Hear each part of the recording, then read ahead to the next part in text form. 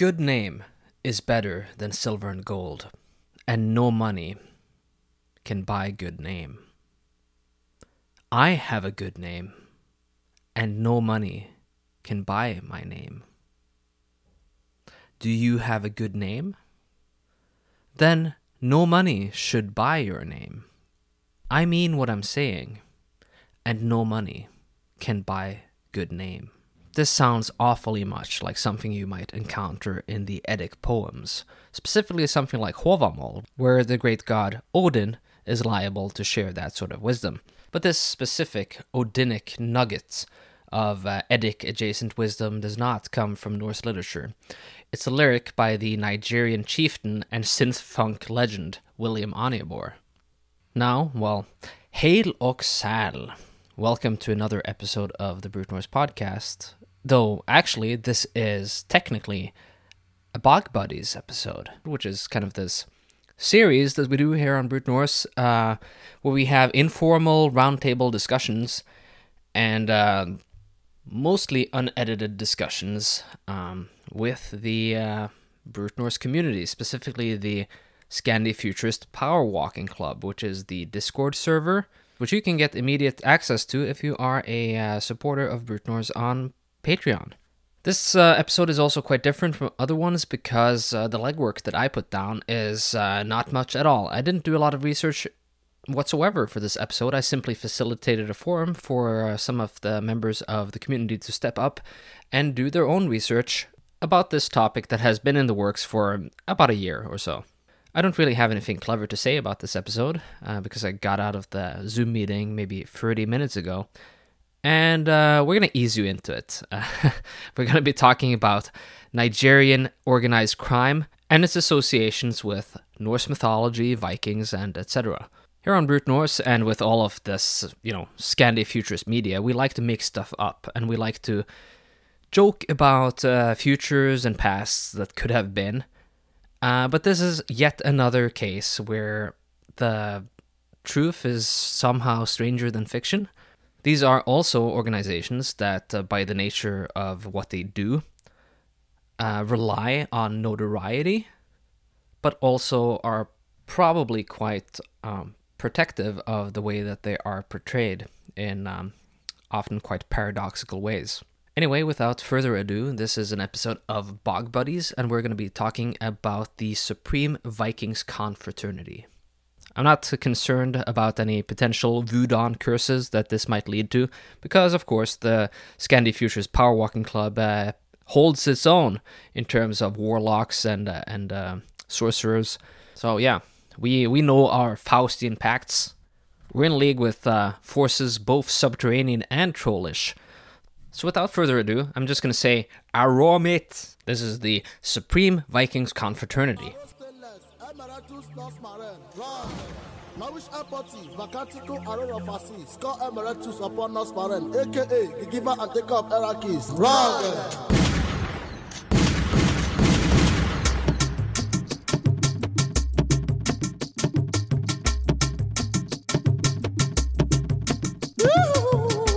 Ragalete.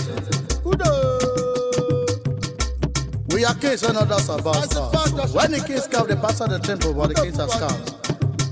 It's not easy to be a man of early 80s, because nowadays, children are behaving badly. Salutations to executioner Lucas Marine. May you say I hit SS robbers. May the line you step on never tremble against you. Those who vilify you, magnify you. Salutations you, our executioner. This to this. Yeah, one day, I see my rugged Salio. I know say sale.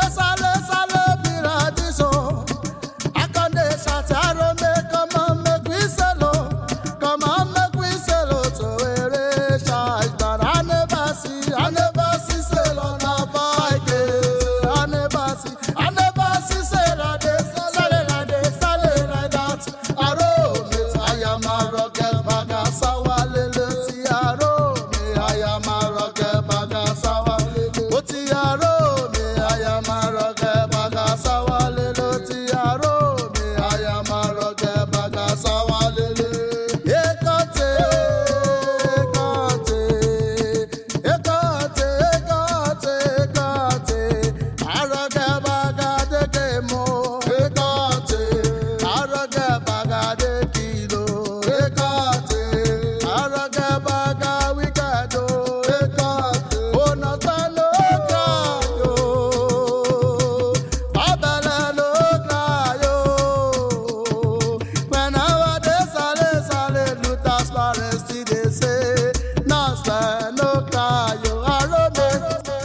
Our mates.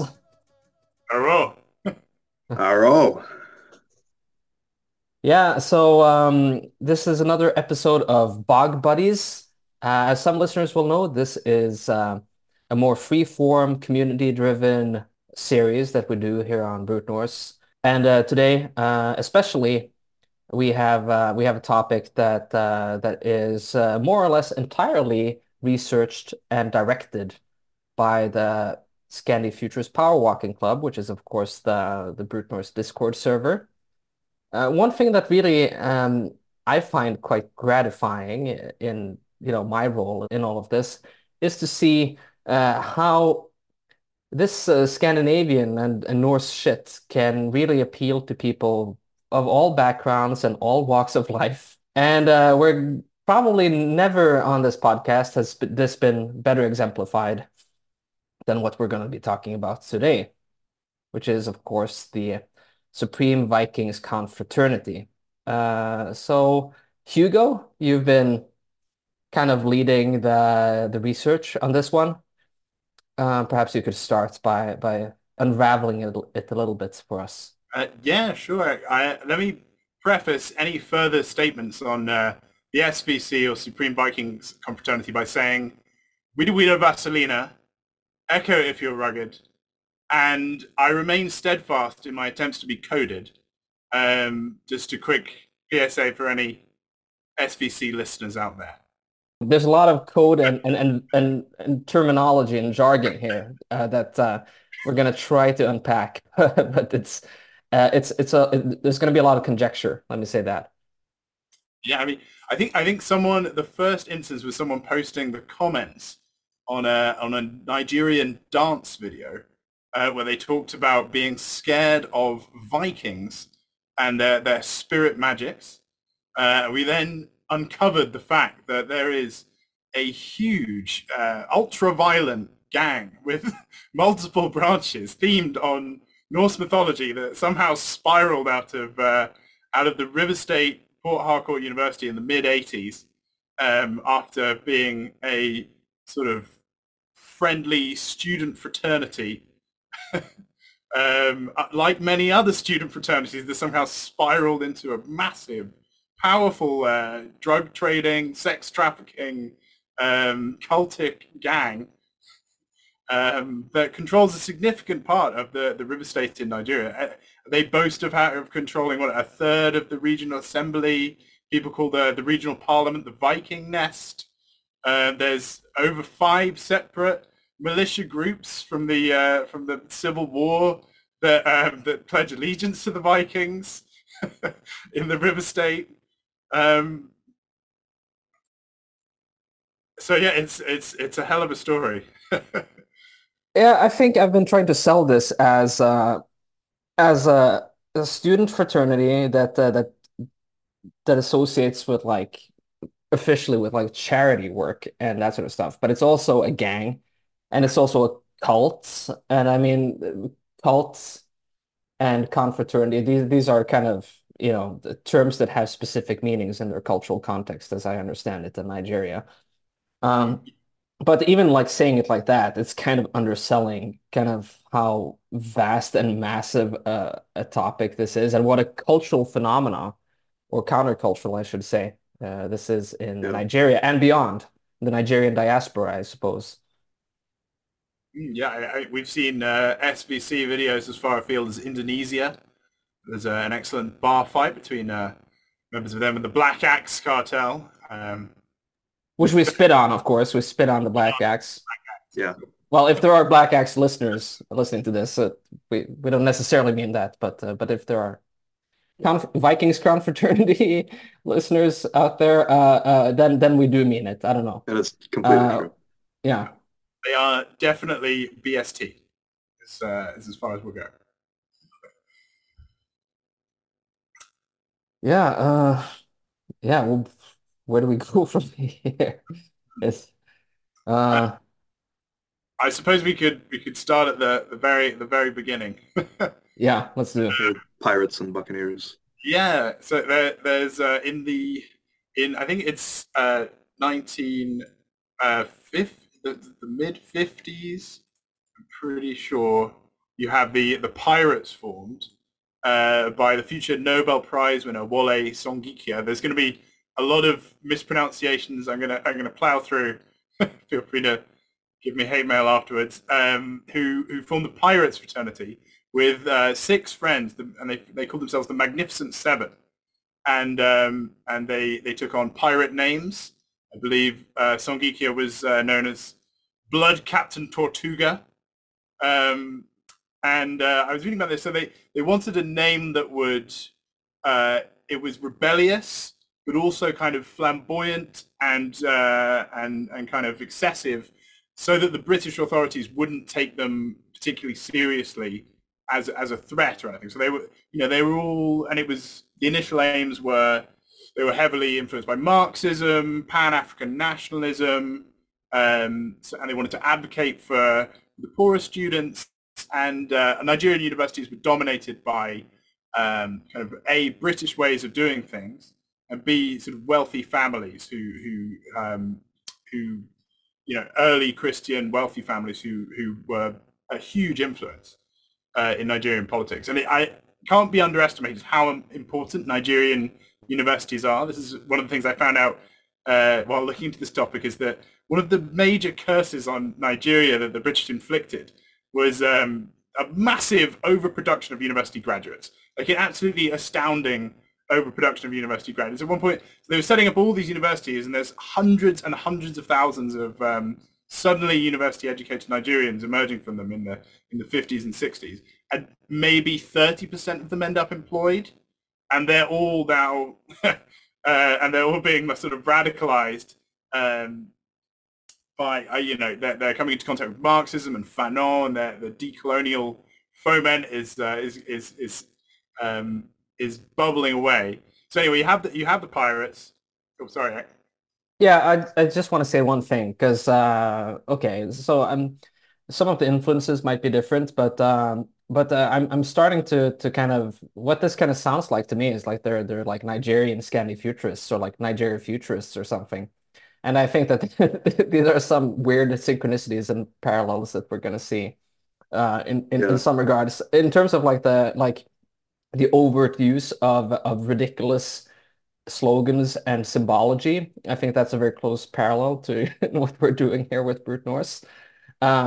But of course, on a scale and with a level of violence that I only entertain fictionally in my most unhinged podcast intros, I think. Yeah. It's kind of cool too, because the origin is very similar almost to like the actual phenomenon of Viking. I mean, you have this overproduction of college graduates. You have this, rush for resources that are restricted. You have to form other ways to kind of move through the world, and they really did that with forming these power structures, because it's so much more than just a cult or like just a fraternity. It really runs so much of their cultural lives, because it's how you get things done and how you get security, safety, money, a way to put food on the table. It's so all encompassing.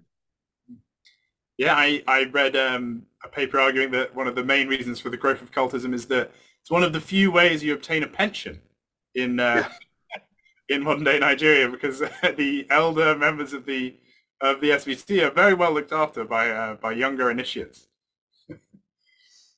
They really do everything. But it should be stressed that the initial confraternities are very, very different from what they would somehow transform into. I don't think people could say much against Soyinka.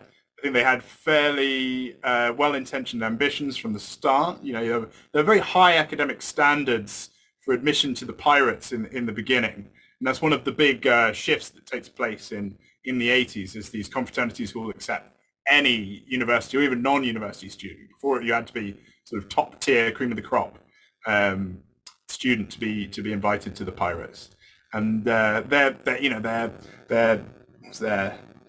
their mottos are sort of all about service to humanity and serving your community, and so occasionally more kind of ominous things like orders is orders, stressing a pretty intense hierarchy within the confraternity. The things really kick off towards the 60s, where you have the Nigerian civil war. And um, there's a lot to be said with regard to the SVC about the Igbo people. And I think you can see the SVC as an Igbo movement to a certain extent, in that the area the SVC are from is it was within Biafra, which is the successionist area that declared that they were separate from the Nigerian state in the late 60s. And um, the Igbo were a very, very powerful group in Nigeria prior to this, and they had previously staged a coup. And there was a lot of distrust from other Nigerians about the Igbo and that they were going to favor Igbo tribal appointments. There's going to be nepotism and so on. And there's kind of a counter coup by the northern Muslim states, leading then to the Biafran succession. And this ricochets through the universities along ethnic lines. So I think a big part of the initial pirates is it's supposed to cut across these tribal boundaries, which they again see as a kind of retrogressive force in universities. So any tribe can join the pirates. But then you see this kind of the pirates are too big, so they begin to fracture.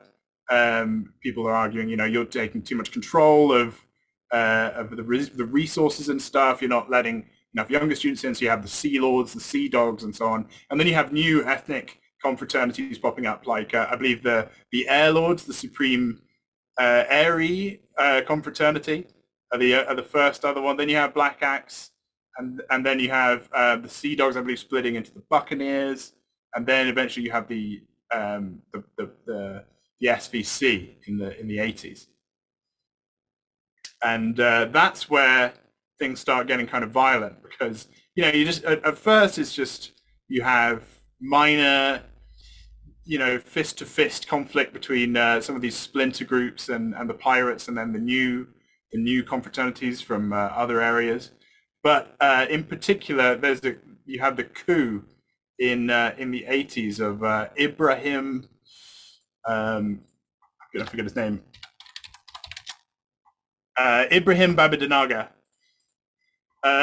who saw in the confraternities a way of suppressing student discontent, and in particular the really powerful student union and university staff union. And initially, the confraternities still maintained, they were strongly democratic. They were against the military coup.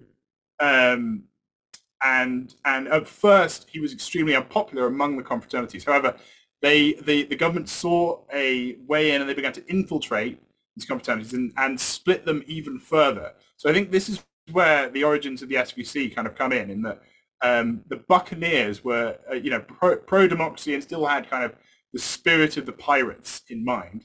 And then, the government come in and like, well, if you are willing to shoot student activists, we will give you loads of guns and money.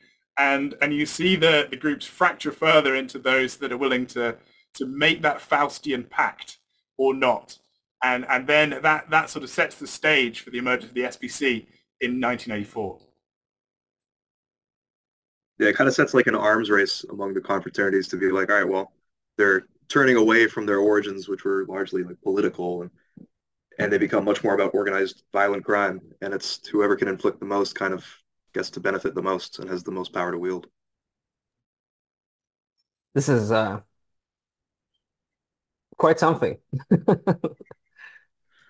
Yeah, oil plays such a huge part of it too, because especially starting in the 60s, all the oil extraction that was happening in the Niger Delta, it really, it's sucking more resources out of Nigeria, and it just causes a lot more economic strife, which then pushes a lot more people towards these confraternity organizations. Like there's so many factors. Well, it's like again back to the Viking Age too, like the other Viking Age, not the Nigerian one.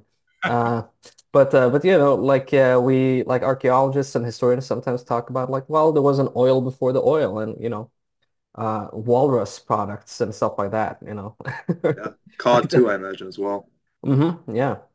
Yeah, so it's interesting, to see like the Vikings the Viking Age and the Oil Age sort of like meeting together. Yeah, the Yeah. Viking Renaissance. It's almost like the way Dune kind of reimagined the Middle East conflict. It's almost like that, except it's not fiction. It's happening.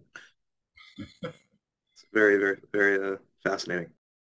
Yeah, it can't be understated how important oil is in the river delta, the area where the SVC is so prominent, which has seen a particular huge amount of cultic activity. I think it's something like 90% of Nigeria's exports are oil from the river state, and yet it's also one of the more impoverished areas of Nigeria overall. So you see this kind of like um, real anger throughout Nigerian history, where the government is trying to, basically line their pockets with the oil money, and then all the local indigenous groups are trying to make, backroom deals. I was reading that the oil smuggling problem in the River Delta is insane. Like you have ships where they have a separate hidden tank in the bottom of the ship or something, and they'll flip a switch and it'll channel when they're filling up with oil to transport that, it'll switch it into another tank. They'll drive that down the road and barrel it up and sell it there. Apparently the Swiss are involved. Apparently the Swiss were censured for buying huge amounts of illicit Nigerian oil at some point in the I 90s. would not be surprised. Ingenuity. I mean, emergency breeds Yeah, invention. there's definitely lots of oil money up for grabs, both above and under the table. And there's a lot of pissed off local groups who aren't seeing any of it. And that's really the scene for the Vikings, if you Yeah, this is yeah, we got a comment here in the texts, oil wealth, unemployed graduate students. This is yeah, another interesting parallel to the emergence of Scandinavian futurism, really. Um, but the term, so we've thrown it around quite a bit already, but the term cult in this context, and this is a term that is seems to be used internally in Nigeria as well. Like it's not like because usually we talk about cults like in the Yeah, conventional like term, Waco. we talk about Waco or something like that. But like wait, like the Branch Davidians didn't really refer to themselves as a cult, but this is a self-applied term, it seems, in some cases. Or what's going on there with the cultic term? I think it's a holdover from the British administration, in a certain sense. Like, the British came in and we're looking at these wacky groups, and we're like, you're all cults, basically. That's what you are. Some scholars now would say that they would distinguish between shrines, which have kind of a central oracle or something, and then other kind of more spread apart cult groups. At first when I was looking into this, I was like, the cultic elements here, they seem kind of thin. Is it really a cult? Are they exaggerating some of this stuff? The more I've read about the SBC, the more you can see the continuity with various elements of pre-British rule in this area. So there's a huge division in Nigeria between the northern Islamic area, which the British always preferred because it had a nice aristocratic strata who were controlling things. It was fairly logical and so on. Then you go down into the south, into the Igboland area around the Niger Delta, and you have these effectively egalitarian groups. Like, you don't even have chiefdoms essentially among the Igbo peoples, but you do have these kind of extremely powerful shrines. The Long Juju shrine of the Arrow people. Incidentally, I do wonder if the phrase Arrow is a reference to the Arrow Confederacy, which was this group that prior to British rule were extremely important in southern Nigeria through this Long Juju shrine. Anyway, these shrines often play the role of sort of judiciary. They can kind of mediate between local chieftains. They're very, very important in the slave trade because they're kind of like a big slave producing homeowners association where if you you commit infractions against their various religious rules, you can then be sold into slavery and then sent up to the Sokoto Emirate in northern Nigeria. So yeah, I think there's so much of there were like 2.5 million slaves prior to British rule that have been sort of sent up to the Islamic areas. So it's a pretty big deal. But yeah, so you and these shrines, there's a lot of things that are actually continuous with the SBC. So you have the oaths, like the blood oath is seems to be extremely important in Nigeria. The blood oaths. So Yeah. Yeah, blood oaths. So I think, as far as I can tell, they call this blending in the confraternity context. So if you look at the initiation of Black Axe or the SBC, they'll talk about people being blended, and it seems to be kind of like you see, like if you go on like so some members of the community have gone on TikTok and stuff like that and found like people like Vikings Confraternity TikToks where somebody has like a thumb up and there's like it looks like a paper cut or something on their thumb or something like that. I guess that is kind of, I don't know, some kind of like posturing that indicating that they've done one of these oaths. Or sorry, I didn't mean to cut you off. No, there's a lot of SVC on TikTok. I think that's exactly right. But I think it also operates in a kind of manner analogous to being press ganged into the sort of Victorian British Navy. You know what I mean? Where there's the whole, you take the Queen's shilling, so someone buys you a pint in a pub, and then at the bottom of the glass you're like, oh shit, there's a shilling in there. Next thing you know, you're on a boat. And I think the same thing happens in sort of universities in Nigeria, where, you know, you go to a party, you meet some guys, you know, they take you somewhere. Next thing you know, you're being drugged, you're drinking someone's blood, and you've effectively sworn an oath at that point. And you know, betrayal is punishable by death. And this culture of blood oaths seems to be extremely strong in sort of Nigerian shrine and cults. So yeah, there's a famed incident where the first prime minister, president even of Nigeria, the famed Zik,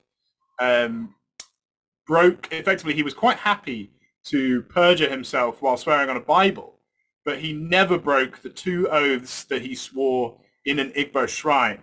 You know what I mean? So they're regarded far more seriously than any kind of, you know, swearing on the Bible or any other oath, because it's believed, you know, this is directly you. If you break that oath, you're going down in the spirit world, if you will. So there's real continuity there between the way Viking and other confraternity initiation works and the way pre-British cultic initiation works.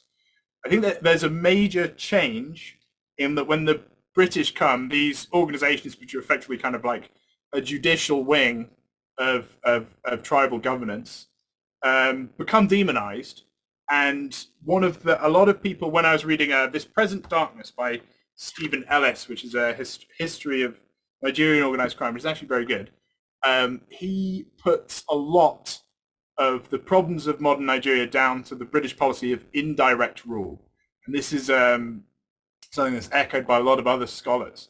So the premise was the British came in, and people have to remember this is it's 1860 when the first British outpost in Lagos is set up, and it's actually to provide a base for anti-slavery patrol ships, if you know what I mean. So it's like the British are there, and as is so often true with the British incursions in Africa, they have this kind of progressive agenda in their eyes, where they're like, look, these African groups, they're backward, they're slaving, they've got cults, you know, we've got to come in and we've got to run things because obviously they're incapable, and then maybe, you know, they can run themselves in 100 years or so. And so when they come in, and they do have the preservation of indigenous culture in mind. So Lord Lugan, who is the founder of Nigeria, he is famed. So the book, if you will, on indirect rules, written by Lord Lugan in Nigeria, which will then go on to become a document that's used across the British Empire. And the premise is that you preserve local culture by essentially sanctioning local tribal leaders to do as they will, while also imposing um, certain elements of the colonial code. So no slavery, no sex trafficking, no cults or so on. And the British love this because it's incredibly low maintenance. So, when the British come in, you've got to think what they're really there to do is A, keep the French out, B, get resources for, the various business of empire, and C, kind of feel like they're continuing their mission of spreading progressive Christianity across the planet. So they're like, this is great. So we can make all these cults illegal, and the local governments will just run themselves, and we'll just kind of sanction the tribal leaders, and they can use us as a kind of court of last resort. But what actually happens when you do that is you remove the checks and balances upon tribal leadership that the cults had effectively been. So they then become demonized, and you then set up this kind of system of hyper ambitious individuals with no checks on their power. So as soon as someone's like, back in the past, if you'd have contravened a taboo, if you were a tribal leader, you could appeal to the local shrine or something. But now they're like, no, well, look, this is the colonial charter. We're all good Christians here, and I'm gonna I'm gonna do as I feel, really. And so so that sets up this dynamic of like extreme ambition. People argue in Nigeria where there aren't really many checks that are seen as legitimate on the power of chiefs. And the cults themselves are then seen as kind of negative. Like prior to this, they're kind of neutral. If you're working with the other world, you can channel these spirits for good or for ill, whatever you like. But with the introduction of Christianity, it's kind of the spirit world is kind of bifurcated, and there is a syncretism where they see the Christian God as being kind of a positive spirit, and his angels and so on, and this is the positive spirit world. And then you have the old traditional stuff, and then that all gets lumped into the kind of negative spirit realm. It's kind of begins to be seen as far more malevolent, if you will, and negative. So by the time of the confraternities, and when you start hearing of them kind of engage in these initiation rites, that practice is seen as by the rational elite of Nigeria's universities as profoundly kind of taboo and negative and malevolent, if you will, which is a huge difference to the pre-British cultic environment. I mean, there's some interesting parallels to be drawn there in terms of I mean, like I'm not going to insist on dragging this back to Scandinavia all the time, but but yeah, for instance, like you could talk about like the Galdrabok tradition in Iceland. You have a similar sort of like, well, we have this kind of ancient kind of mythological system, just like lump that into kind of the Christian worldview, and suddenly like Odin is living in hell with a bunch of trolls or whatever. And so yeah, it's interesting, and also that's what you kind of see a little bit with like folklore in Scandinavia or elsewhere, probably anywhere else in the world, that these things kind of their forbidden kind of indigenous qualities gives them this weird kind of power, right? It's like this is something that you can, if you're unscrupulous enough to really like. It's very Dionysian. Yes. I feel like it links. There's a lot of I know there's a lot of debate about how valid like the Choreos was. Sorry, I'm just plugging my computer in. The Choreos was as this kind of like death cult institution where you would have these like the elite classes of your societal structure start running around and dealing with these Dionysian kind of greater forces that they perceived, and it's a lot of like the malicious side of the spirit world. And doing all these cultural taboos, breaking them was seen like this transgression just gave them kind of a power within that framework. So it's very, very similar, which is really interesting. Yeah, and we see like I mean like while we're in West Africa, of course, like notoriously famous examples are of course like Liberia, where you got this like Yes, yeah. general butt naked, and I'm sure many have seen the General mosquito swatter and yeah, all that. and people have probably seen the photos of people fighting during the like Liberian Civil War and stuff like that, and there were like Yeah. tutus and just life vests and this really obscure, really bizarre get-ups to us that are seem to be intrinsically tied to their kind of conceptions of of how kind of the spirit world is tied to martial culture in It's some very way. cargo cult in a sense too. Yeah, yeah, yeah, yeah. Yeah, it's yeah. Also, like I don't know, like if I'm getting ahead of us, but when we were talking about like the belief in juju and blood oaths and that sort of stuff, I mean, this is a topic we're probably going to get to ultimately, but it made me think about the prevailing belief in that among, say, African prostitutes, often, from Nigeria, which was a big thing in Europe. I don't know if like how much of that sex trafficking is going on, but in around 2009, I think there was a new prostitution law in Norway specifically designed to address a huge influx of Nigerian prostitutes into Scandinavia, basically.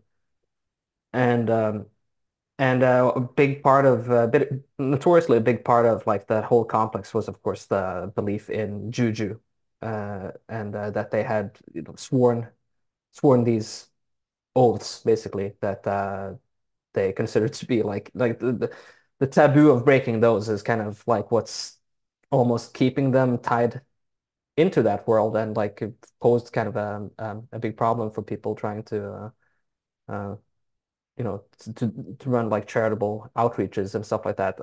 Rune Jarne Rasmussen, over at the Nordic Animism, he wrote a thesis about this that we probably should have read leading up to this, because I think it would be quite relevant. But yeah, which definitely something to look into for the readers that I'm sure he would have some opinions on. Yeah, it feels like a lot of this phenomenon is so steeped in animism because a lot of it, like the whole spirit world connotation, I mean, it bleeds into every aspect of cultural life, which is really fascinating because it's so different from how we perceive things. It reminds me a lot of there's a French philosopher, Jean Gebser, who kind of discussed and explored the idea of modes of evolution of consciousness in cultures. And a lot of ones that he identifies as linked to things like folk magic are, he calls them the archaic structures or magic structures, where the relationship between objects is, I mean, you look at sympathetic magic, it's not seen in the sense of like space and time, it's seen in the sense of meaning and recognition. So an object can literally be the same as what it's intending to represent, and a lot of that gets brought up in practices like juju. A lot of it is also present in more like more European traditions that kind of mirror it in some sense, like Sather to an extent. Sather gets conflated with a lot of things these days, but it's I see it as being kind of similar, which is again, it's these two parallel lines and separated by such vast stretches of geography and time. It's really cool to see them both pop up like that. Yeah, I mean the basic like um suppositions seem to be very closely aligned. Uh, yeah, I love the folk magical kind of angle to this, and sympathetic magic. Um, Mm-hmm. they can use. The Sather is interesting too, yeah, because pulling resources, or yeah, it's not quite the same, but I think like the Yes, yeah, underlying kind of engine seems to be. yeah, yeah, the drivers. Mm. Yeah, well, the one of the first paragraphs of that book I was reading on Nigerian crimes is that one of the prerequisites for analyzing crime in Nigeria is an understanding of the spirit world. Nigerians have thought and generally still believe today that wealth and prosperity have their ultimate origins in the spirit world, and that no one can succeed in their career, criminal or otherwise, without securing blessings from the other world. And I do think, if you gave, so that a large part of that book is on the preponderance of Nigerian email scamming. And basically the argument he makes is if you gave a tribal shaman access to the internet, and their job was to kind of conjure material wealth, it's quite likely you'd end up with something like the Nigerian prince scams, which incidentally the first example of that is in the 1930s from a guy who calls himself the Professor of Wonders, and he wrote the very first Nigerian print scam to con some American industrialists out of a large amount of cash. It's a long and hallowed tradition. I did want to mention as well on when you mentioned the Dionysiac elements. There is actually from the other book I was reading, The Power of Ritual in Prehistory by Brian Hayden. He mentions that Nigeria is unique in having one of the only African female secret societies. I think they're called the Akete. I'm sure this comes up in that text you mentioned, Eric. But they have very like Maynard like behavior where they will kind of supposedly suddenly roam around and tear men apart. So the Dionysiac connections are remarked upon actually quite. Yeah, like the frenzied madness. Mm, mm. And that's also another element of the sex trafficking, which is again brought up in the book, because Nigeria has always been a hub of sex trafficking, precisely because, as you said, Eric, these juju oaths are believed to have immense power, and so you could kind of forcibly, blood swear or kind of abduct and force them to go through some kind of initiation and then ship people off.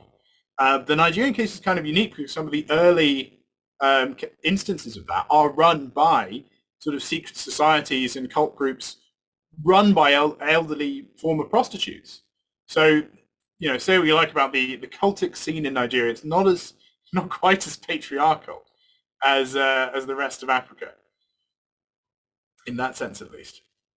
Big aside, but I seem to remember that there are just lurking, say, Facebook and stuff like that. There seems to every now and then there are always Nigerian Thelemites trying to figure out how to get initiated and stuff like that, which is up and it's probably neither here nor there, but it's kind of an interesting that there seems to be kind of like this strong cultural undercurrent in that country overall. Yeah, I wonder how much of that too. I mean, Nigeria is kind of commonly known as being the government is quite corrupt. I wonder how much of that penetrates upward into like outward. I mean, specifically the SVCs from like an area in the Niger Delta, but the larger kind of cultural phenomena of confraternities that has to be, I imagine, linked in some way. I mean, it's got to penetrate so deep. But I found an example of a cult group in 1914, so far before any of the confraternities renaming themselves a confraternity. I'll find out the name of this group. The Obogni Society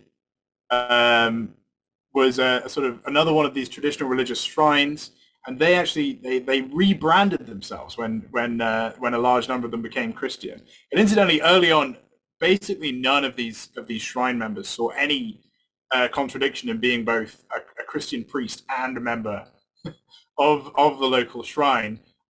Gradually, they began to take some of the Christian stuff more seriously, and you get this kind of splintering. But yeah, as early as 1914, you see Nigerian culture renaming themselves confraternities and representing themselves as these kind of fraternal brotherhood orders of this and that are entirely acceptable within good rational Christian culture. It's basically on par with the Franciscans. Or is it more like the Masons? Yeah, it kind of has that aspect too, because there's the more like public facing side of it, and then undercurrents. I mean, especially with Masons, all their conspiracy theory placeholders. I'd love to hear more about like the lingo and the imagery and the general like mimetic qualities of like this all of this encountering the internet. Maybe that's part of the Scandifuturist like connection as well. Yes, yes.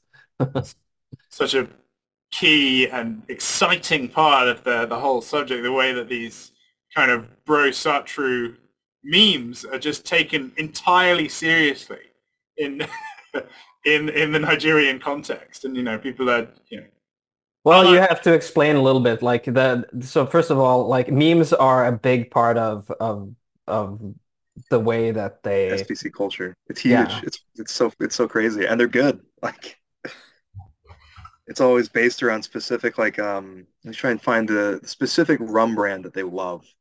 It's Especially quite codified. Yeah, yes, I tried to look into if this rum brand is available for sale in the US. I could not find any indication that it was, but it seems to be a local rum brand in Nigeria. So yeah, and they love it. it's kind of like how like in Quadrant, in yeah, Norway you have like every town is like refuses to drink anything but its regional brewery kind of, if they're drinking just pilsners.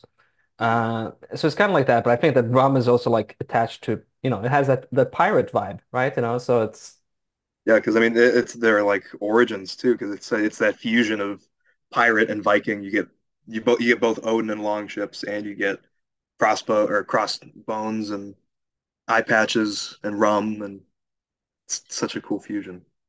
yeah. I've been trying to pass out what exactly is kind of pre-Viking, so belongs to kind of the Buccaneer and pirate confraternities that the Viking lineage emerges from, and how much is kind of later Viking additions.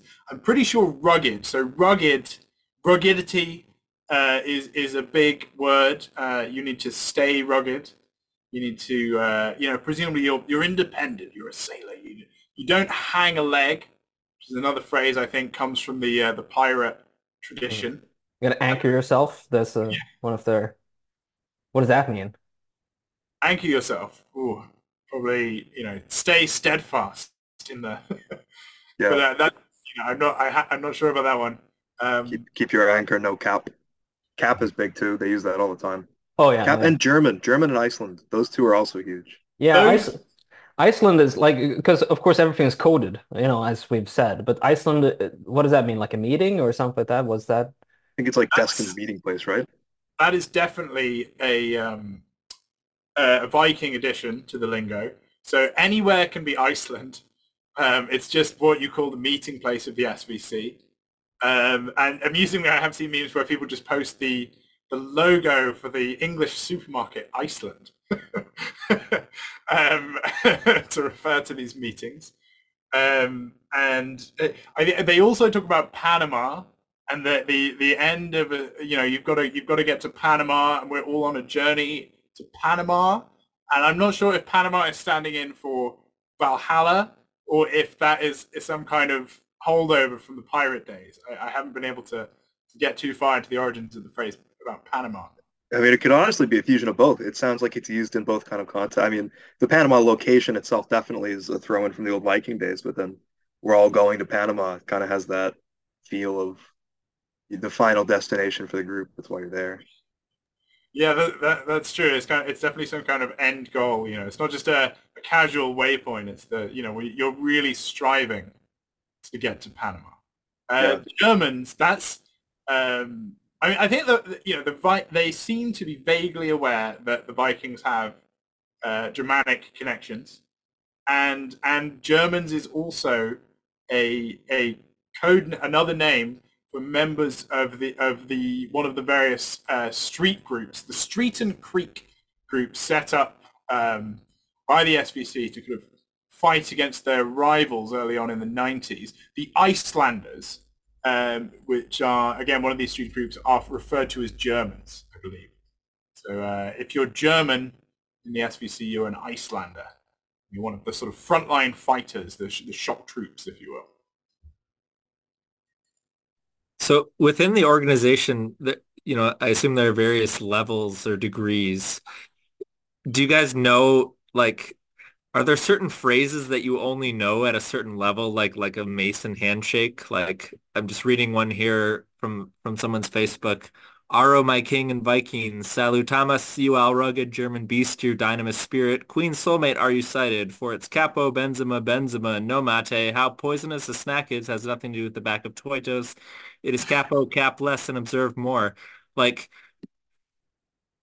is most of this just like saying I'm part of the group, or are there like deeper levels of communication that are happening here that are obscure to me?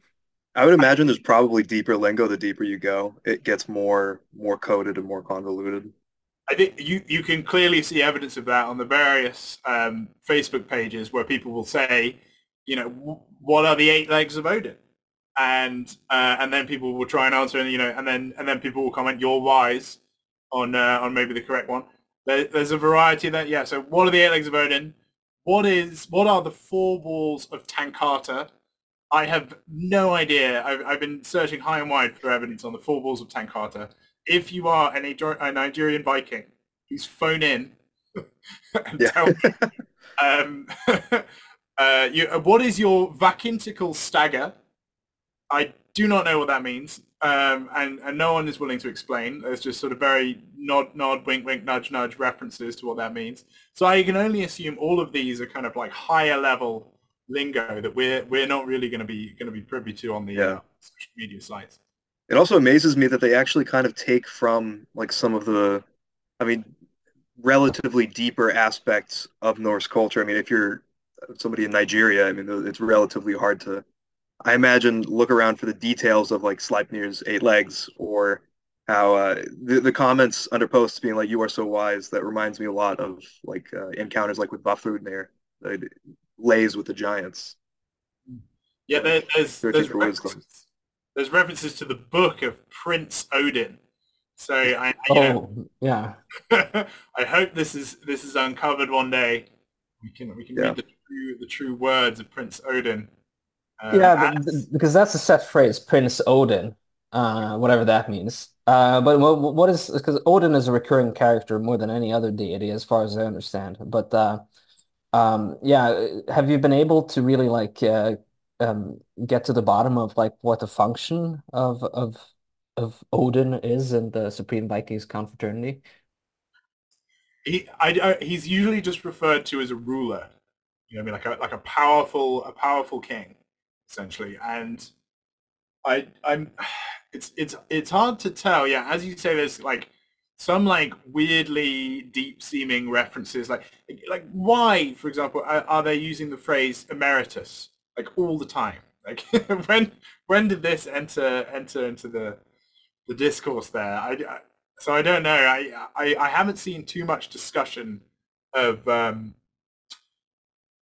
how Odin actually functions in the group. I think we can imagine, based on what I've been reading about pre-British Nigerian cults and stuff, that Odin is seen as a spirit world deity of some sort who has the capability to enforce pacts and oaths made. So, in the same way that sort of, Christianity comes in, all these traditional deities get relegated to sort of malevolent entities in the spirit world. Odin is perfectly capable of being incorporated into that framework as, another kind of powerful spirit world entity who's capable of enforcing bargains. So I'd imagine he functions in a ritual context like that. And on the kind of social media site level, he's just seen as kind of a powerful ruler to emulate. I haven't seen much more theological discussion among Vikings, I'm afraid to report. I mean, that's almost incredible in itself, like the binding, unbinding pact, Odin connection. Like, yeah, it's, I'm sure not, probably, not with any, let's say, ex explicit conscious scholarly basis, but definitely a kind of a weird hyperstitional one, maybe. What's interesting too is they invoke him in both contexts because they have that public facing side where I mean even I'm just scrolling through their one of their Facebook pages and they have to have that side, that public facing side that says like we're against cultism. This is just like a fellowship, an organization.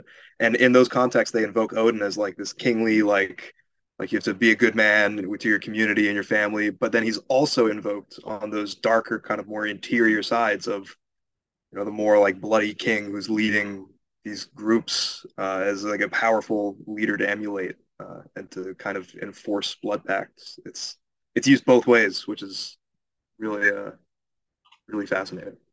Yeah, in terms of like the, I don't know, like what is it even? Could you even call it syncretistic at that? Yeah, maybe you could. I don't know. But my only point of reference here, of course, is like I've never really like had a conversation of like juju and like voodoo or something like that with somebody from Africa, and I'm sure like the Afro-Caribbean tradition, is quite its own beast in some ways. But I have had experiences with like Afro-Caribbean, like voodoo people. At my former job, there was a security guard who was really into that sort of stuff. And me being me, completely unable to shut up about my fascinations, I got really like became like my entire relationship to this person at work was like all of our conversations at work were about like basically voodoo and paganism, Norse mythology and stuff like that. And they seemed very like eager actually to draw parallels between what they've thought of as I don't know, like my tradition and like my roots and stuff like that, and their own. They like this person basically considered like all of that stuff to be one and same and different kind of manifestations. So if it's anything like that at all, then of course, yeah, it's quite pliable. You could just like put it like an aesthetically, philosophically justified figure of Odin, just like smack him right down there in that Nigerian context. Yeah, well, there's definitely a history in West African diaspora religions like Candomblé and some which I believe incorporate various members of the Greek pantheon, among others. They're quite willing, as far as I can tell, to sort of chuck everything in there. You also have, which I was very amused to see, references to the sort of Hindu Viking perennial axis every so often on on some of the SBC Facebook pages. So you have what was it, the Crocs Marine Patrol, which is a subgroup of Niger Catalina, which is how I believe the SBC is known in Italian drug dealing circles. They say 7-7 is around the corner. Let all Norsemen be on their maximum weeders. The days are evil, and India is sacramental. And below that, you have a picture of an Indian man tapping his heart with the phrase, anchor your ship traditionally. And then cap traditional. So, we can only assume that the SBC are traditionalist perennialists, really, who see clear continuity between Indian Hindu traditions and the Viking one. Well, I mean, it's they must be getting some of their they're getting some of their cues from online. So I think that at some point it's inevitable that the Supreme Vikings Confraternity and the kind of Indo-European essentialists, people who are completely like drunk off of a comparative mythology, that they meet somewhere. There must be some kind Yeah, of certain space YouTube where they, channels. yeah. And that, I mean, that could be a beautiful thing to observe for somebody I want like to us. see. Yeah. I'd like to see Tom Rousel interact with the SBC. Yeah, I did try and post on Nairaland, the sort of Nigerian forum where a lot of this gets discussed, and unfortunately no one responded to my invitation to discuss the Supreme Vikings Confraternity. I will continue to try, and if anyone agrees to an interview, maybe you can get them on. Oh, I wish that would be so cool. Somebody who has a very good like meta perspective of what they're in, and they're like, yeah, I can hop in Discord and tell you guys all about it for an hour. I Yeah, wish. if anybody's willing to, you don't have to make your identity known. We don't need to know who you are. But if you're willing to talk at length about the inner workings of the Vikings confraternity, then for sure that's a no-brainer content right Yeah. there.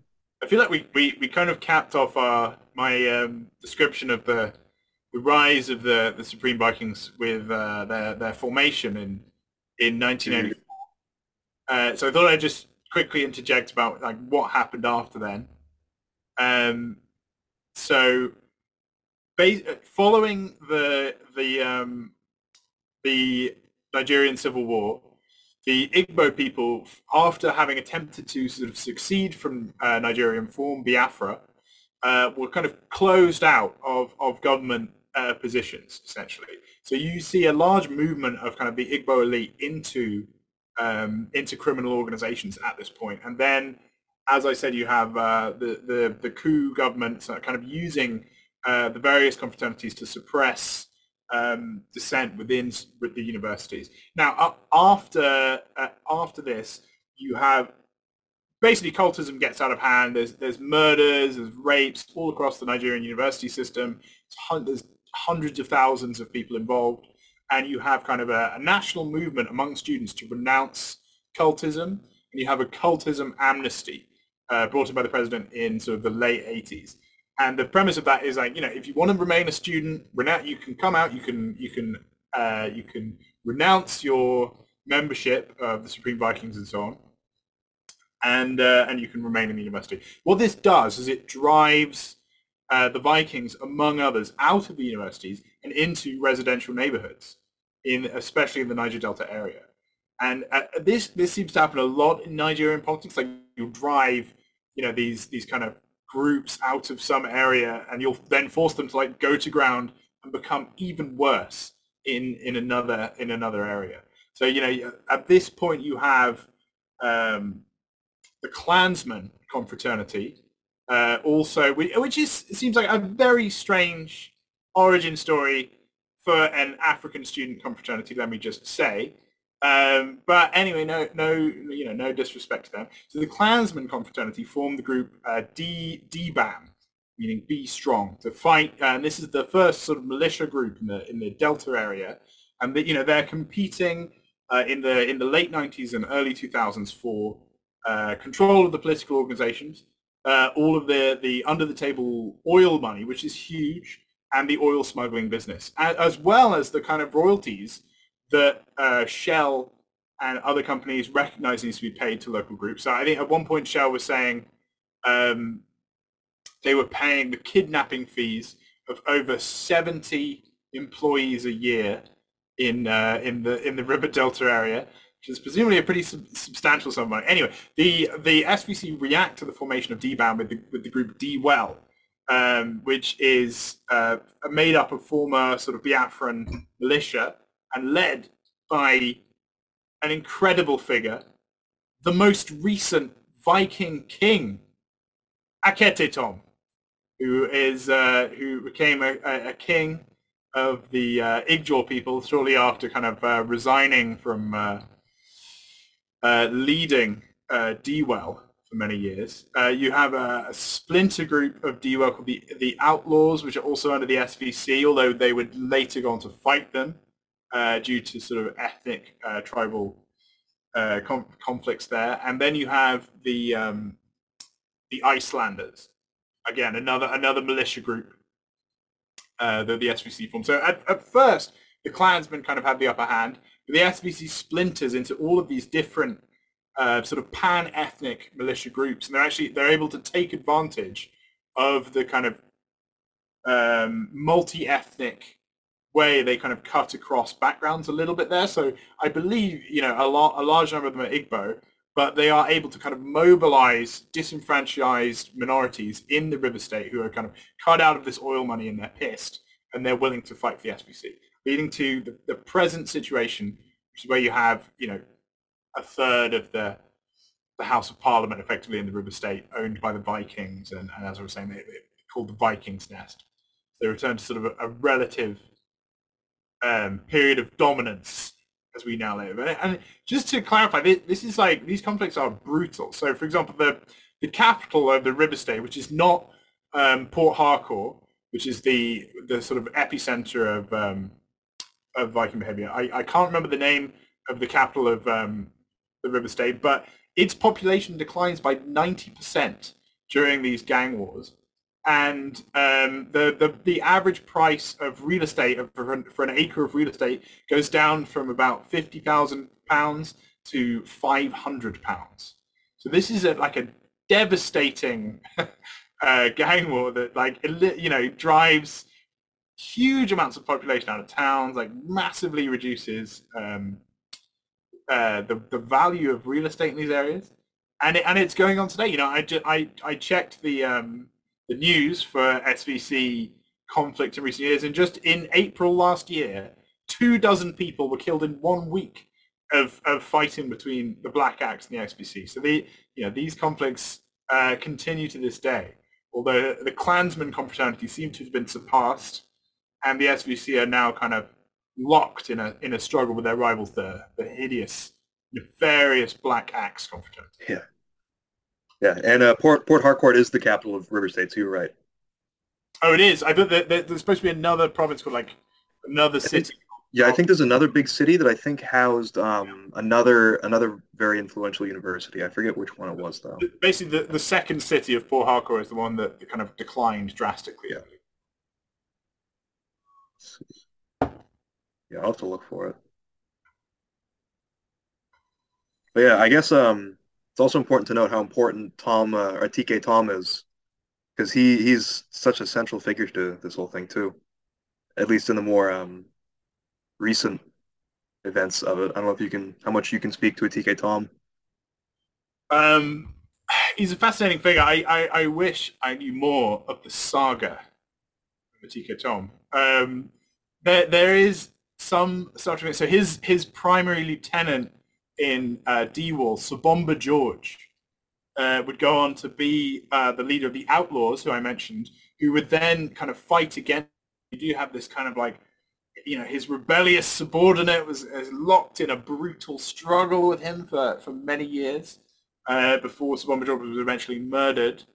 And so the thing to think about with Ikechi Tom is he is both a member of the SVC fighting for kind of material interest and a kind of residue of the Nigerian Civil War, where he's kind of in a Biafran nationalist group, and his eventual laying down of arms in, I believe, 2008 was remarked on as the perfect birthday gift by the president of the time of Nigeria, and he then he goes on to be crowned as the last Viking king in world history, and he lives to this day. He's 59.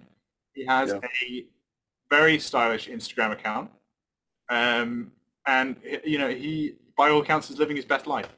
So that's right.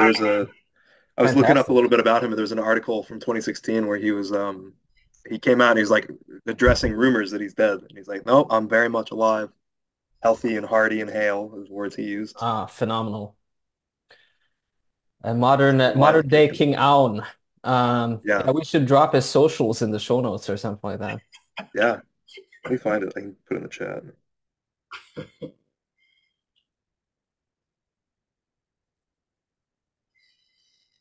But yeah, so there's a lot of violence, there's a lot of schisms, and a lot of fighting, a lot of competition. But how does this extend to outside of Nigeria?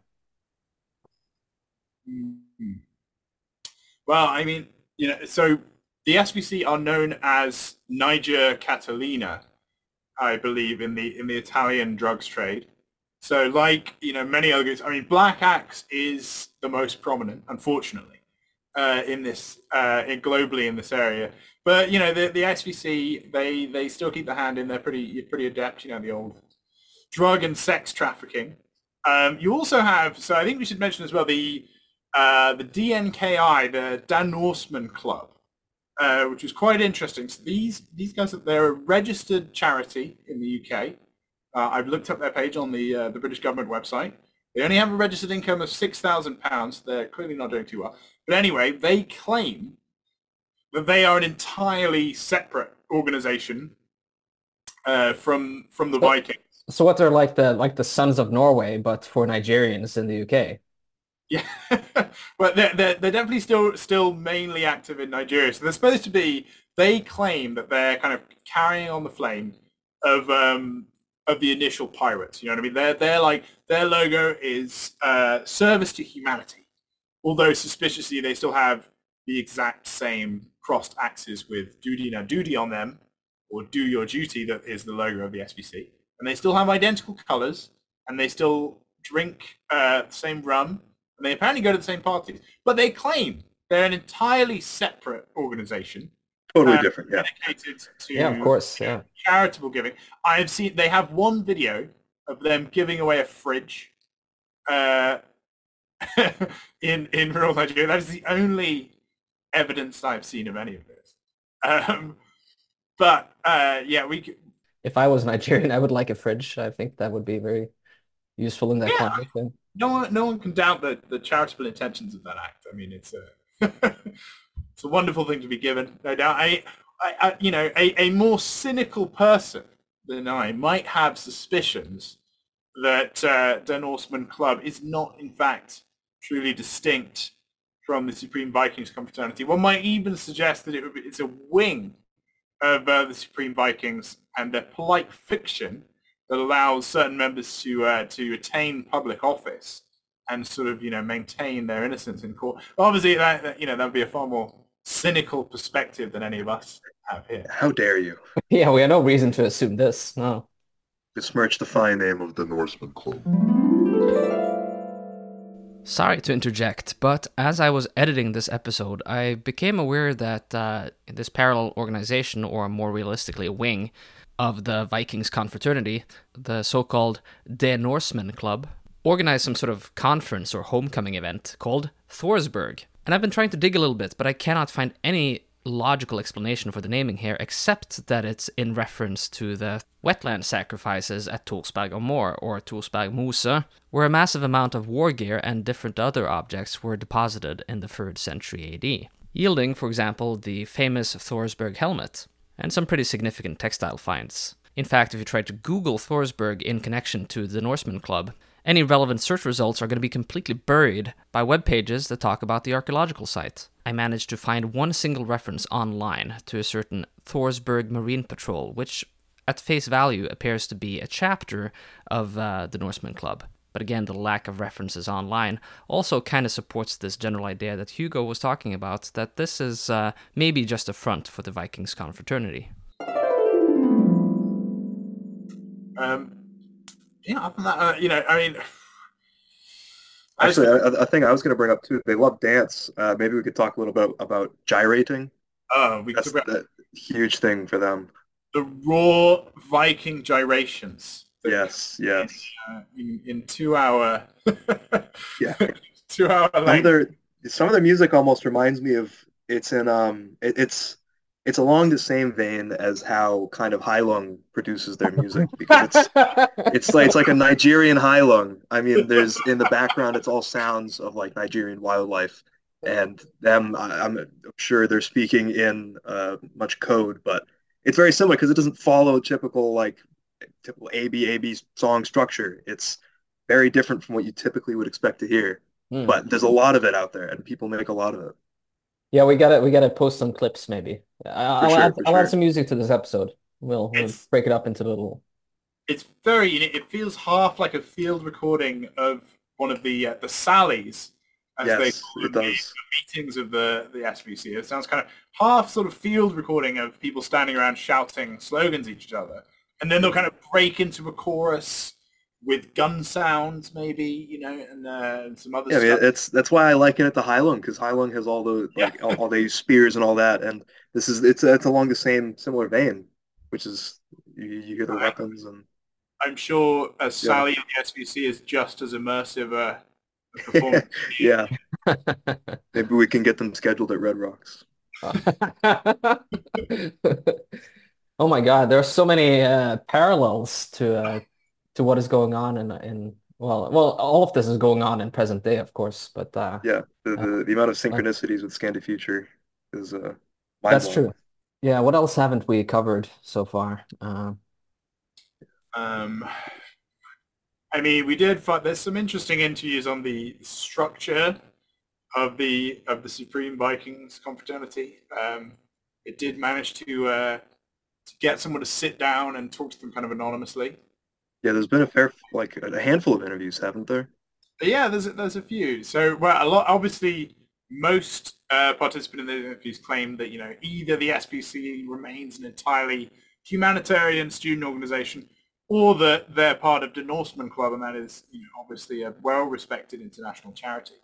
But the hierarchy, according to a 2008 interview with the SBC member, with an SBC member, is so you have each strike force is organized according to the 8 legs of Odin. Presumably they mean the 8 legs of Sleipnir. But anyway, so you have the Skull Executioner. Hopefully, I choose to believe that this is kind of a corruption of Skull Executioner, but it's Yeah, most I was thinking the same. Like well, that's what I want it to be. Like it's a corruption of Skull, but it's probably Skull because Skull just immediately sounds very cool and sadly hardcore. that's Yeah. probably true. But hopefully we can think that both are true. Well, if it was an American organization, it would be Skull for sure. Then you have the governor, the deputy governor, the pilot, the ship captain, arkmate, treasure man, and the PRO. I have no idea what PRO stands for. But again, if you are a Nigerian Viking, call in. I have so many questions. Yeah, the logo is duty na duty, which appears on 2 axes, and that apparently means do your duty, and this is presumably a reference to the pirate slogan of orders is orders. So the orders are orders, and you don't disobey the hierarchy and do your duty. Cover the subsidiary groups. More elements of the lingo. I am desperate to find out about Inner Chester, Inner Brute. If you are a Nigerian Viking, email or call, fax, whatever you've got to hand, let us know. It's so hard to penetrate most of it too. Yeah, let us know the meaning of Inner Chester, Inner Brute. My working theory is that this is a reference to the Viking conquest of Chester, and they're claiming the lineage from Brutus, elaborated by Geoffrey of Monmouth, and that this now belongs to the SBC. That's my working assumption. If you have more information, please let me know. We did find out as well that the founder of the SBC is a history student. So again, if you have a copy of the 1984 Catalina University history syllabus, please let us know the contents of the Viking module. Yeah, how many course credit hours? So we can get a sense of the knowledge base. It's just one synchronicity after the other. It's just these are like these Niger futurists, man. It lines up so well. Well, of course, if they were really Niger futurists, they would be probably like leaning into some. They wouldn't be looking to Scandinavia now, would they? Yeah, That's true. Otherwise, it kind of adds up pretty well. Yeah. Are there any other etymological observations? we covered most of them, I think. I mean, we could go more into Aro, I guess, because that has links to like the Aro people who were, if I'm not mistaken, like they're subgroup of Igbo. Oh, okay. Yeah. We should talk a little bit about that because I Well, think initially because Aro on in their greeting like Aro mates. right, which is I feel like it could be either, but for them Yeah, to specifically spell it Aro too is yeah, because it's not that close to say ahoy or something like that, yeah, So It definitely seems to function as ahoy in yeah, the context. Like, I don't know. My speculation that this is a reference to the Arrow people, is purely because I cannot find any other translation of it as a greeting, and it would kind of fit with the nationalist, Pan-African, kind of anti-British impetus of the initial confraternities that you would refer to this indigenous group. But again, I'm not exactly sure because that would be antithetical in a certain sense to the pan-tribal way that the confraternities operate, and yeah. the SBT in particular, who had great success in cutting across tribal lines in the Niger Delta. So remains to be confirmed the origins of Arrow. Yeah, that's why like I could also see it just plainly being like a warping of trying to like mimic a British accent. I mean, arrow, mate. It warps into that. It's so easily. So I feel like it could be either or both at the same time. I mean, it's Yeah, so many of the neologisms they use. They could have so many meanings that any of the guesses we have could all be equal, yeah. I which is mean, why it's so if hard to penetrate. yeah, if people of European descent are allowed to have you know racist caricature accents, why couldn't other Yeah, people too? exactly. Yeah. Well, I'm sadly I cannot share this with you, but I have for myself a treat now here at the end. I have the Aromates Domaine de l'Ircadé. I don't know how to pronounce it, but this is a wine from Alsace. It's written exactly like the reading. It's like Aromate. But I don't know how to pronounce it. Aromate or something like that. But I choose to call it Aromates de Arrowmate. l'Orcadie. 80% Gewürztraminer. No, 80% Muscat and 20% Gewürztraminer. So yeah, I've been saving this since ever since we started talking about this topic. Um, and this is something that's been a long time coming. We've been talking about making this episode for quite a while. Over a year, Um, I uh, think. yes, and Yeah. we even started a Valheim server in parallel with this that was not intended to be a kind of a colloquium to discuss this, but it became that automatically because the Vikings Confraternity has become such a integral part of the Power Walking Club inner lore. Yeah. To the point that we've actually integrated their lingo into our communications and our usernames and so on. So yeah, I'm gonna try to review this wine here. Sounds like a melange of cultural influences, just like the SVC itself. Yeah. Yeah, it Yes. really is. It's an amalgam. Mm. Okay, so I poured the wine into a glass here. I'm getting a lot of apricot. Tastes tastes like it's 80% Muscat and 20% Gewürztraminer. I don't know what to what to say beyond that. Slight notes Just of Niger Delta crude oil. Yeah, well, like it's got this kind of like gasoline kind of thing, Va Vaseline thing. Yes. Yeah. Wadi Well, Wadi Vaselina. other than that, yeah, I don't know. It's a decent enough wine. Not the sort of wine I would go for necessarily, but I think the Odin guided me to this moment on his 8 legs, Yeah, perhaps. Yeah. at least one of his 8 legs, one of the 8. Yeah, it Yeah. seems very synchronistic. Yeah, I do really love that detail that it's like they're not even talking about, the horse. We're just inserting like Sleipnir because Yeah, our blinkers, our prejudices that they must be talking about the horse and not the deity itself. yeah. Odin might very well have 8. Anything else we want to say I before we wrap it think up? for me, there's two questions that spring to mind on the SVC in the context of fraternity futurism. First, is this paganism? Is it Um, pure paganism? Yeah. yeah. Is this an instance of paganism?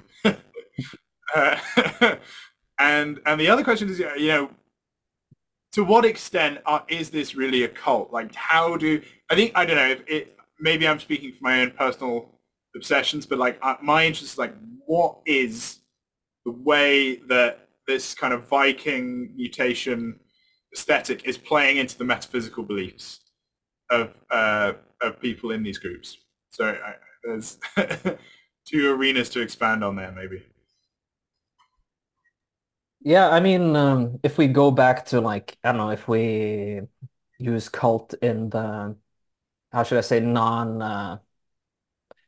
in the sense that that is kind of non-mainstream and more scholarly, I think that yeah, we could probably shoehorn it into that, couldn't we? Like if we're talking about like say like the martial cult of the Nordic Iron Age or something like that, that we would probably usually say like the cult of Odin or something, but it's probably like more accurate to talk about like a more habitus and lifestyle associated with the cult, and that Odin is just like one, a central figure there.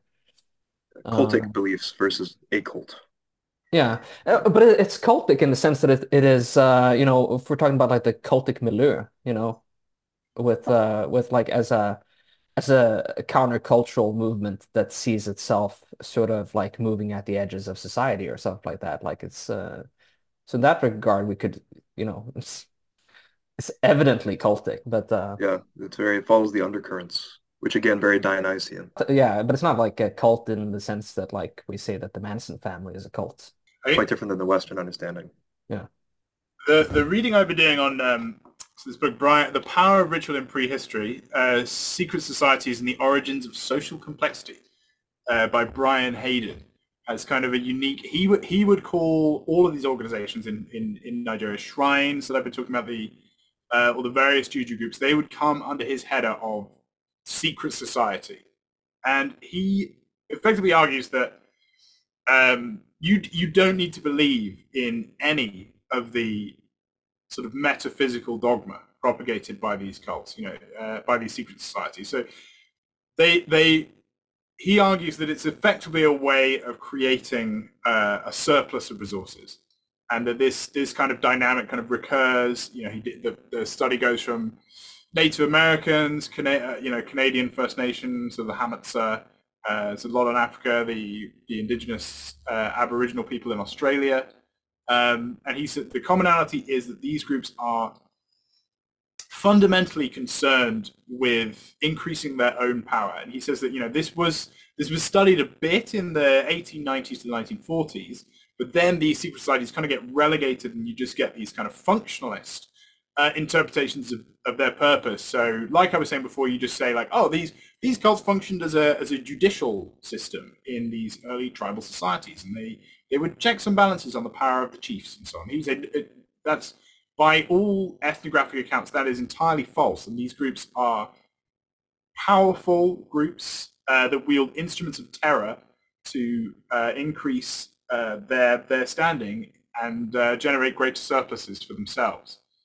And I think the SVC quite clearly operates in that tradition. So, his argument is like, many people, when asked in sort of Native American societies or these West African groups, don't actually believe. So the Poro in Sierra Leone is a great example. So most people do not believe in the metaphysical, powers of the Poro. The thing is, if you say that you don't, you just get killed by by members of the cult. So it doesn't, I think when Well, that's what I would do if any of you tell me that you don't believe in hidden folk or trolls. So, Yeah, so the external pressure of these secret societies is it's kind of irrelevant whether you assent to the metaphysical premise or not. This is it's just kind of expedient, and he will say, look, you'll just emphasize some element of the culture prior, and this will be made central to the secret society. Maybe everyone knows this, you know what I mean? Maybe this secret knowledge, this higher initiation, is completely well known, but if you said it again, you will be killed.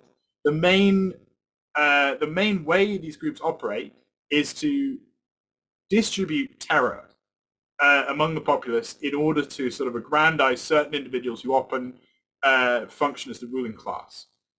Very Marxist interpretation. But I think in that sense, if we understand these kind of shrines and so on, and the cults, as the British administration referred to them as secret societies that are kind of, using violence and a veneer of metaphysical ritual to kind of attain immense power in the area, then the SVC fits perfectly into that category. I really like that characterization of it too. It uses kind of like you said, Marx with dialectical materialism. It's like they kind of form their own bubble of perceived reality because whether or not you believe in it, everything that's happening around you to a very extreme degree, as you see with the violence, is happening in accordance with that whole metaphysical framework. So the people who are pulling the strings, they act in accordance with it. So everything around you, whether or not it's a personal belief, is transpiring in accordance with that. And of course that works to kind of create resource surplus and basically float up people. yeah, I mean, there's so many directions we could take this. Like the hyperstition just like really like Yeah. manifests itself here. Yeah, what It was I gonna feels say like about a that? seedbed to a finale to the Valhalla episode series, Yeah. just as a distorted lens to approach the phenomena of like so-called Norse Old Norse Yeah, religion or religiosity, just a way to Mm. Valhalla is a think place about on it. Earth. Yeah, yeah, yeah. Well, that was gonna be like that was like I never well the Valhalla series episode that never got made, where I was gonna talk about as many manifestations of Valhalla as I could, like in terms of like tributes and stuff like that. Because you have like I don't know, in Staten Island there was a fucking cemetery for Norwegian Americans that was called Valhalla Burial Grounds. There's a town called Valhalla in upstate New York. Or not that much upstate, just right north of New York City, actually, right north of Manhattan. Which is based on like this. It was originally like a holiday resort or something like that. There's a Valhalla like somewhere in the Midwest, which is like this Parthenon looking as in Germany, of course. There's that Valhalla that is just like a hall of fame for like great Germans or something, and it doesn't have any military connotation whatsoever, interestingly enough. But yeah, I digress. Sorry, was I'm there trying to think if there's anything else. yeah, yeah. Was there We like touched on quite a bit. yeah, I think like Hugo said something that was it was kind of twofold. Like yeah, we started talking about one thing, but I don't know if we touched on the other.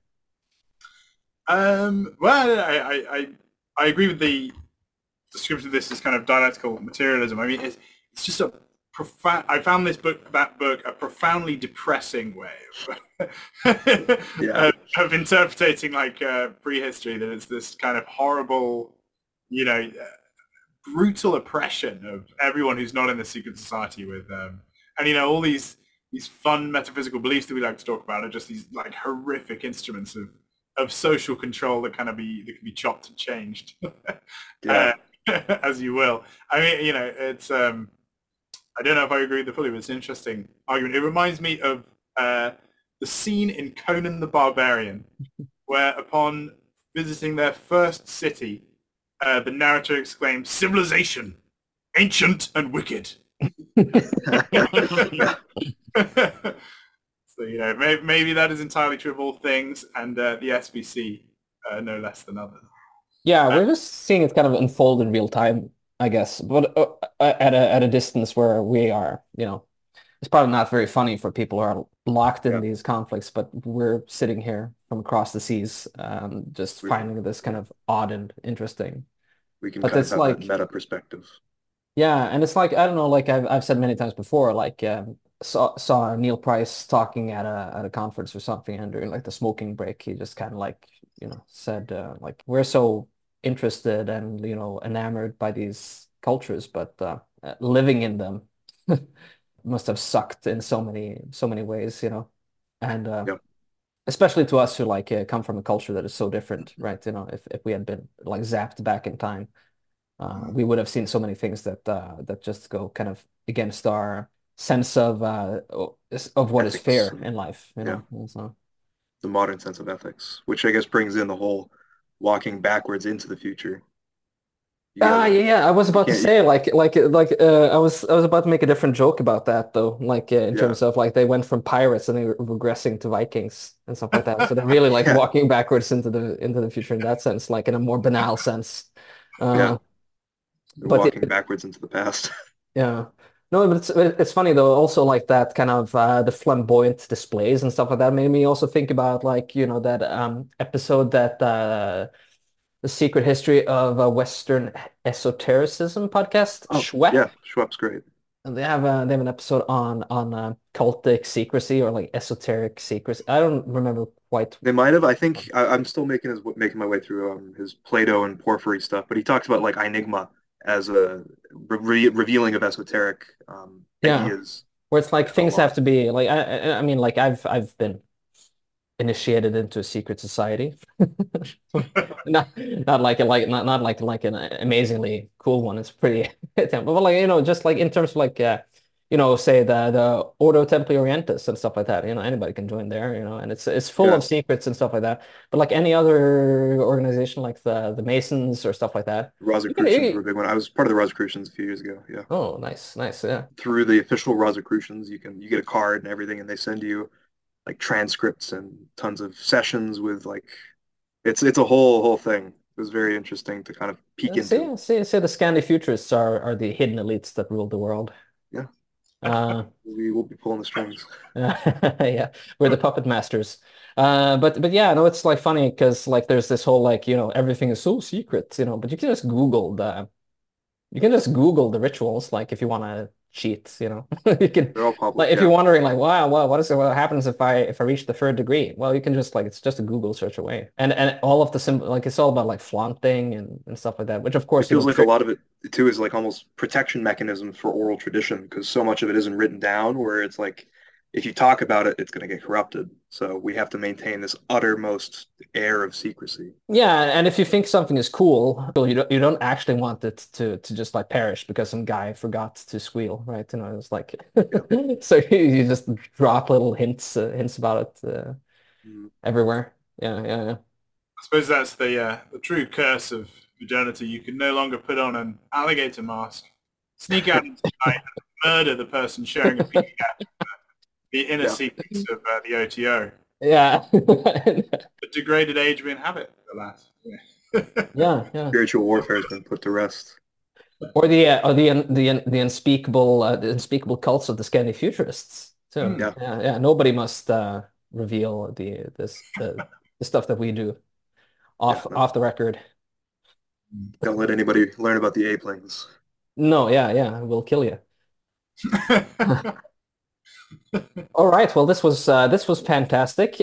We should all give ourselves a round of applause, especially Hugo. Hugo, you should Yes. clap to yourself, and I'll add a wave file or something like that from a Norwegian sitcom or something like that, so the audience can actually hear the clapping. And people who aren't in the Discord too, there's so many. Hugo, all your notes are fantastic in the Discord. Hugo should be running the podcast because he's a lot more. It's a sad state of affairs in modern academia when independent researchers like ourselves are forced to tackle such a exciting subject as this. I mean, I'm shocked that every university in Norway does not already have a chair of confraternological studies. Confraternology. It's true. They should make a postgraduate program for that. Yeah, well, if they know where to find us. I'm sure between the four of us, we could probably we could maybe infiltrate a university or something like that, and we can make the dream reality also outside of Nigeria. Okay, well, I'm gonna end the recording right there. Yeah, I think it's good. Let's get ready to rumble!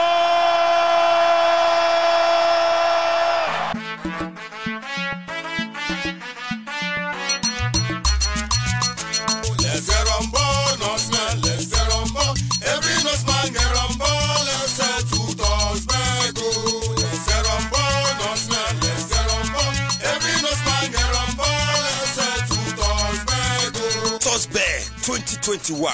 Thursday 2021. The DNKI 10th International Converge. It's gonna be fun, educative and exciting, featuring sports competition, award and gala night, public lecture, rifle draw, and of course, humanitarian activities. Team Nigeria, what next? The solution.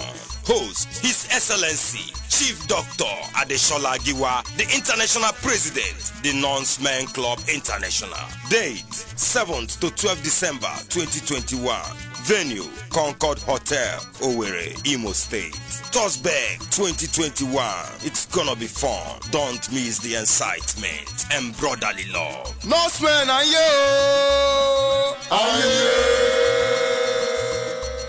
Powered by DNKI TV Network. Every no